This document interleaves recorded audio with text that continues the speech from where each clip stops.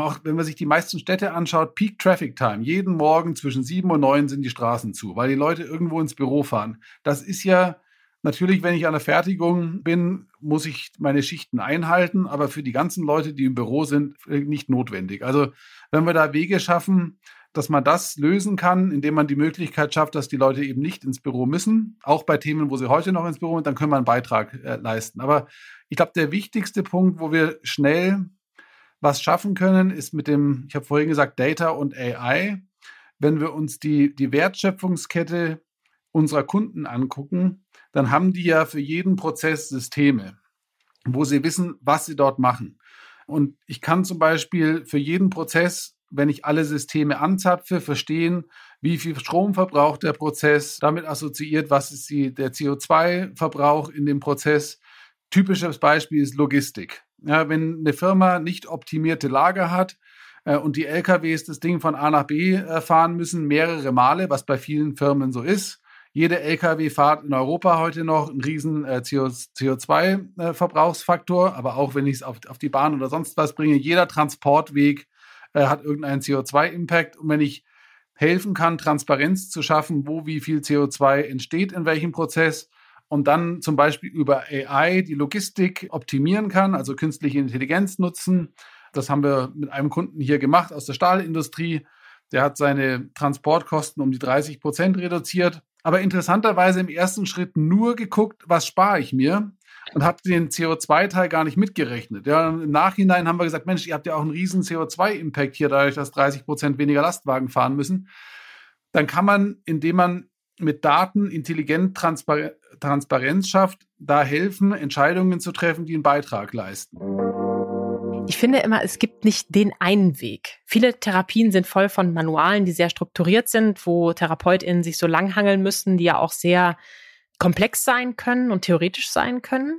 Die ACT hat eben die schöne Situation oder bietet ganz, ganz viele praktische Übungen und Metaphern. Und weil die so vielfältig sind, können wir es schaffen, und das versuchen wir in einem guten Learning-Management-System umzusetzen, individuelle Lernpfade den NutzerInnen zu ermöglichen. Das heißt also, du bekommst ein Video, siehst mich im Intro und ich sage, das war wieder so ein richtiger Tag für die Wurst. Möchtest du jetzt mit mir einmal tief durchatmen bei einer Entspannungsübung, richtig doll ins Kissen schreien oder lieber eine Sportübung machen, um dich auszupowern? Und dann kann man diese 3 Geschichten, zum Beispiel, wenn wir das auf YouTube am Ende der Videos oft kennen, da in so ein interaktives Video einblenden und darüber eben die Möglichkeit geben, du gehst deinen Weg. Also du selbst entscheidest, wo es jetzt weitergeht. Ob du eben der Typ Entspannungsübung bist oder eher, ich mache lieber Sport, um mich auszupowern. Dass die Menschen also das Gefühl bekommen, es gibt nicht nur diese eine Möglichkeit, sondern es gibt vor allem meinen Weg und ich kann auch mal zurückgehen und mal woanders dann gehen. Auch das ist in Bewegung sein und das ist gut.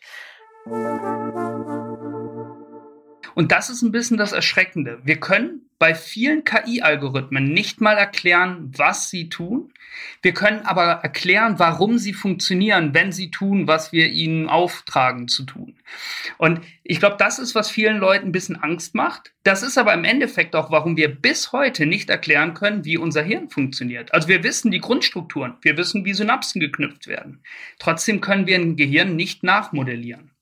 Und insofern kann ich die Angst oder die Scheu nachvollziehen, aber bei mir löst es was ganz anderes aus, nämlich eine unfassbare Neugier, was man damit alles machen kann. Ich finde, das hat sehr viel positive Aspekte und das Schöne auf der anderen Seite ist halt auch, dass wir ganz, ganz viel wahrscheinlich niemals nachbilden werden können durch Algorithmen und durch KI und wir deswegen den Mensch brauchen, aber genau für Entscheidungsprozesse, die wir eben nicht einfach modellieren können. Und das ist auch das Problem, wenn über KI gesprochen wird und eigentlich zum Beispiel Algorithmik gemeint wird. Mittlerweile wird KI für fast alles benutzt. Das heißt, alles, was man irgendwo sieht, wo ein Computer irgendwas tut, ist auf einmal KI. Ist natürlich Quatsch. KI ist wirklich als künstliche Intelligenz ein Feld, was selber lernt, was vielleicht auch selber neue Sachen anlernen kann und daraufhin Entscheidungshilfen geben kann. So, das ist positiv formuliert.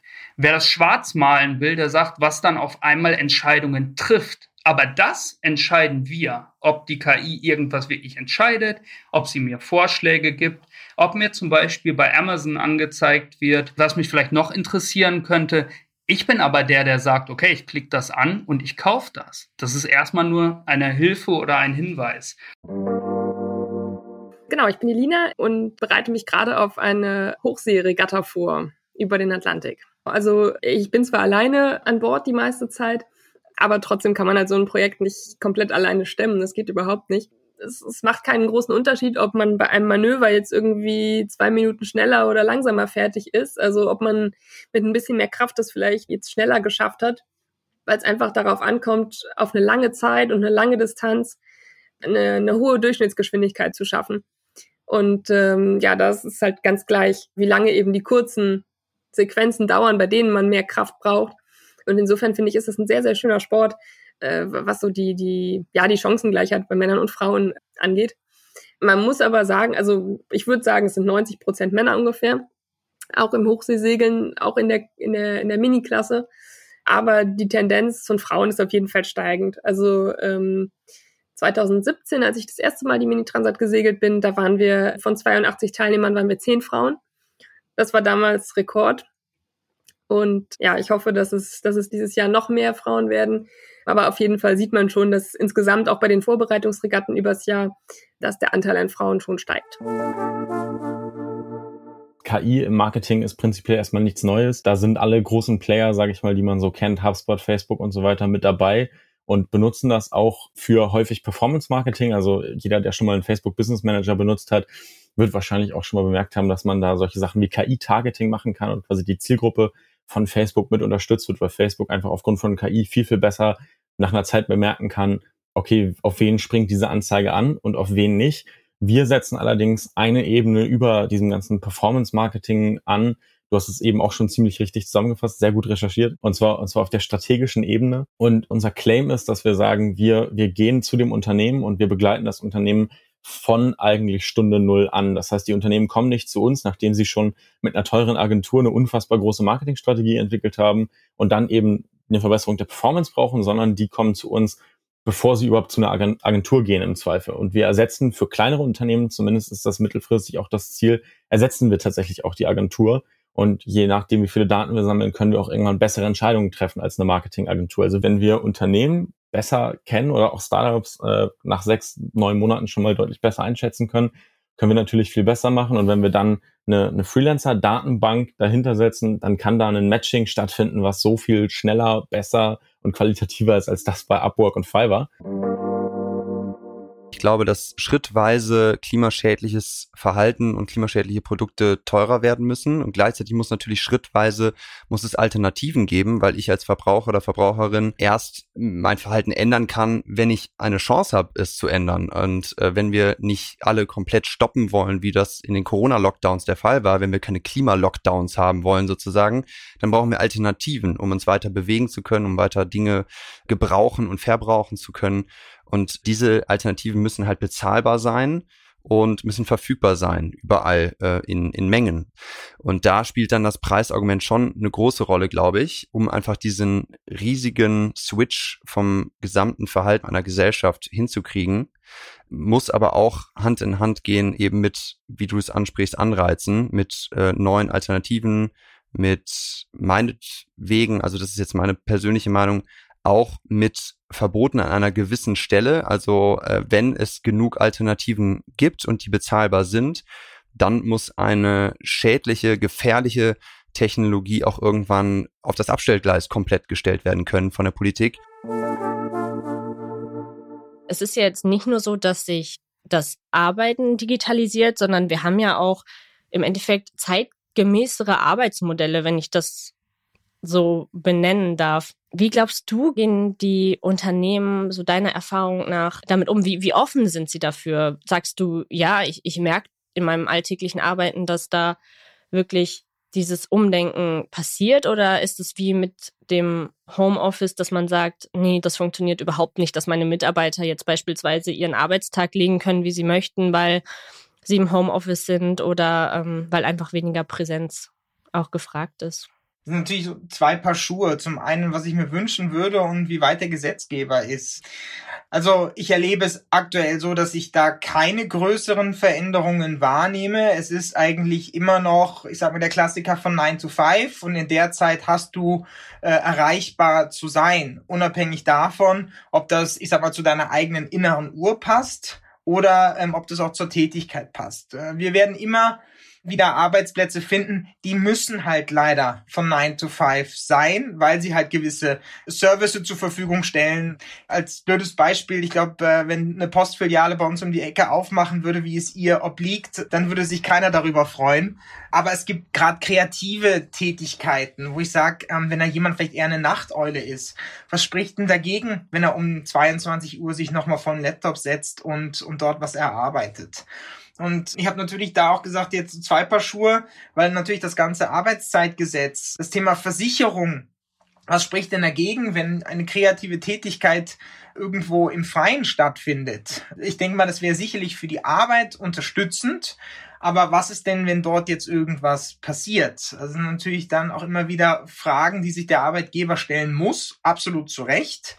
Und da sehe ich auch den Gesetzgeber ganz klar in der Pflicht, gewisse gesetzliche Modelle auch zur Verfügung zu stellen, um diese auch kreativen Arbeitsort- und Arbeitszeitlösungen für die Unternehmen zur Verfügung zu stellen. Alle Sachen, die ich angesprochen habe, wenn wir das unterstützen durch Technologien, durch IT, durch Cloud, durch 5G, durch vertikalisierte Lösungen für Unternehmen und die Vernetzung und den Zugang zu Wissen für Leute, die diese Chance nie hatten und nicht haben bisher, ich glaube, dann geht's nach oben. Ja, deswegen gucke ich mir immer an, das sind so diese 4 Themen, die ich immer anschaue und dann, wie kann ich Technologie nutzen? Das habe ich auch eingangs gesagt. Ja? Wenn wir verstehen, was unsere Kunden umtreibt, die Herausforderung und können das übersetzen, welche unserer Lösungen, Microsoft-Lösungen oder Technologien können helfen, das zu lösen, dann kannst du das auf alles übersetzen. Auf Bildung, auf irgendwas, was wir zum Beispiel in Österreich gemacht haben. Also da gibt's mannigfaltige Ansatzpunkte. Und wie gesagt, Innovation wird immer in der Zukunft unterstützt durch Technologie. Aber wenn du nicht die Herausforderung des jeweiligen Bereichs verstehst, dann kannst du natürlich nur schwerlich helfen. Ja, und deswegen versuche ich immer, das erstmal oben zu verstehen, damit ich dann einordnen kann und sagen kann, okay, hier hätte ich was wirklich hilft. Und das kann Sustainability sein, das kann Education sein, das können Unternehmen sein. Das ist egal. Was wir letztes Jahr gestartet haben, also 2021, dass wir für dedizierte Kandidaten und Bewerber den Bewerbungsprozess, also das finale Gespräch mit Virtual Reality machen. Die Idee dabei ist, wir schicken den Bewerbern eine Brille zu und dann bieten wir auch noch so eine Tech-Ready-Session an, dass auch wirklich alles funktioniert. Wir haben da eine eigene Welt bzw. einen eigenen Raum auch gebaut, wo wir uns zum einen als Firma präsentieren können, wo wir dann auch firmenspezifisch pro Organisationseinheit den Raum gestalten können, zum Beispiel unsere Referenzen reinpacken oder wie wir typischerweise Projekte machen. Und auch der Bewerber hat die Möglichkeit, dann sein CV entsprechend hochzuladen, wenn man an einer großen Wall mit ihm durchgehen kann. Und so haben im Endeffekt einige Interviews auch in Virtual Reality stattgefunden. Kam in der Regel sehr gut an. Die Bewerber, 2 haben auch unterschrieben und starten jetzt im März bei uns. Und das Feedback, was wir bekommen haben, ist zum einen, dass unglaublich innovativ angekommen ist. Also der eine Bewerber hat uns dann gesagt, ihr müsst euch vorstellen, ich hatte 2 andere Interviews, beide in Teams. Und bei einem hatten sie nicht mal die Kamera an. Und ihr habt hier quasi eine Brille verschickt. Und alles in der virtuellen Welt mit 3D-Elementen aufbereitet und mich da wirklich gefangen. Das fand er echt super. Weil ich gerade Innovation auch schon angesprochen habe, der zweite Bewerber, der hat dann damals gemeint, ganz viele Unternehmen reden halt auch nur von Innovation und ihr wart jetzt die Ersten, die es mal gezeigt haben, was wirklich innovativ sein kann. Du hast ja Herausforderungen angesprochen, Tobias. Zum einen die Motion Sickness, was aber auch dazu kommt und das ist schon ein sehr valider Punkt. Wenn du sagst, ich will gern den Mensch vor mir sehen in so einem Virtual Reality Interview oder wenn du mit der Brille unterwegs bist, du kannst ja keine Mimiken und Gestiken wahrnehmen. Das klappt halt einfach noch nicht. Klar, die Handbewegungen, das funktioniert alles, wird auch entsprechend mit dem Avatar dargestellt. Das klappt super. Aber ich sehe jetzt nicht, ob einer vielleicht die Augen verdreht, ob er irgendwie super nervös ist oder ob er wirklich voll dabei ist und so weiter. Das kann ich natürlich alles nicht wahrnehmen. Wiederum wird es da in Zukunft dann schon Lösungen geben, auch von Technologieseite. Wie ich dann schwanger wurde, habe ich dann relativ schnell mit unserer Geschäftsführung darüber gesprochen, dass es mir wichtig ist, dass ich quasi am Ball bleibe, dass ich natürlich meine Mama-Rolle genießen möchte und gerade diese Babyzeit voll mitbekommen möchte. Also es wäre jetzt nie für mich in Frage gekommen, nach 2 Monaten irgendwie Vollzeit zurückzukommen. Das war mir klar, aber ich wollte nicht irgendwie so ganz weg vom Fenster sein, weil ich einfach meinen Job nach wie vor liebe und es irgendwie wichtig ist, finde ich, wenn man Freude am Job hat, dass man auch da dabei bleibt und nicht komplett draußen ist. Und so habe ich dann zum Glück die Möglichkeit bekommen, genauso wie du, in der Elternzeit ein paar Stunden zurückzukehren. Bei meinem ersten Sohn bin ich nach 4 Monaten zurückgekommen, beim zweiten Sohn jetzt nach 6 Monaten. Und also vor 10 Jahren hätten ich oder du nie die Möglichkeit gehabt, die wir jetzt haben. Weil es ist ja auch de facto auch noch nicht in jedem Unternehmen so. Vor 10 Jahren war eben, wie du gesagt hast, auch dass Papas in Karenz gehen oder dass man da überhaupt überlegt, bleib ich daheim, bleibst du daheim, bleiben wir beide daheim. Also da hat sich einfach so extrem viel getan, aber ich glaube noch immer, dass es sehr branchenunterschiedlich ist und auch vom Job unterschiedlich ist. Ich glaube, es gibt noch viele Jobs, wo gerade Frauen nicht wirklich viele Möglichkeiten haben, also nicht die Auswahl, so wie wir es jetzt zum Glück hätten. Und da ist noch ganz viel Raum for Improvement, wie man so schön sagt auf Englisch. Aber es geht auf jeden Fall den richtigen Weg.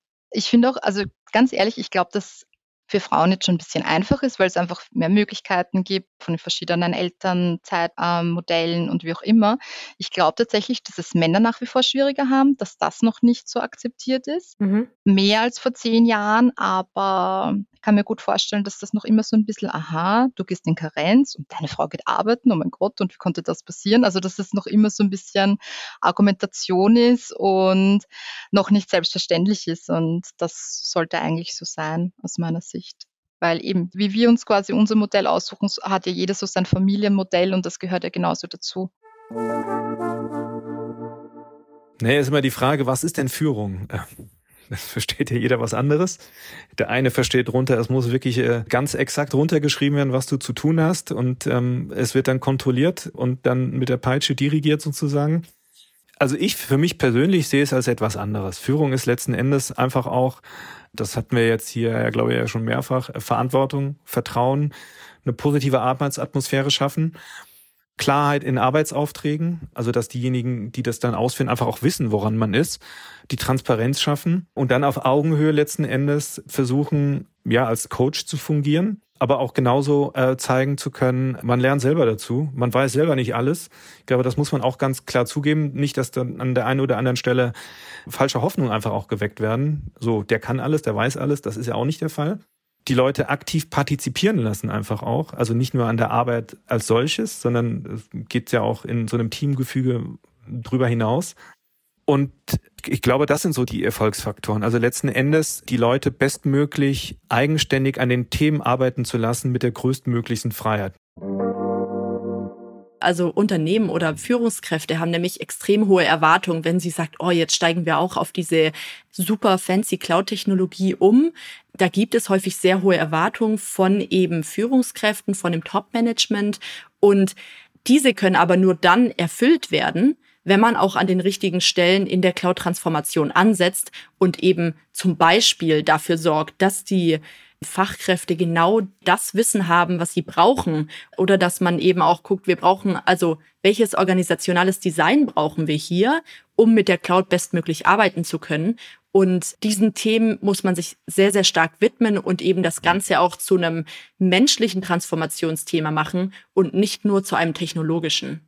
Wenn aber jetzt die Fachkräfte die Cloud wirklich mit allen Vorteilen und Möglichkeiten so nutzen sollen, wie sie eben auch, ja, wie die Cloud eben auch mit sich bringt, dann kommt ein Unternehmen dahin zu sagen, okay, wir schieben jetzt nicht nur Applikationen in die Cloud, sondern wir entwickeln in der Cloud. Und da sind wir dann eben bei einer Cloud-Native-Organisation oder Nutzung, wo dann automatisch einige Änderungen entstehen. Und zwar ist es eben einmal das Thema, das ich vorhin genannt hatte, das Skillset wirklich alles über die Cloud zu wissen, über die Cloud-Architektur, über die Security und so weiter. Das liegt jetzt bei den Fachkräften und nicht mehr bei den Führungskräften. Sprich, es macht keinen Sinn, die ganze Zeit die Informationen von unten nach oben und von oben nach unten zu spielen, um Entscheidungen zu treffen. Also entscheiden Fachkräfte sehr viel eher, weil sie das Wissen haben. Zusätzlich haben wir die Möglichkeit der Beschleunigung, dadurch, dass die Cloud viele Services haben, die eben schnelle Skalierung zum Beispiel ermöglichen.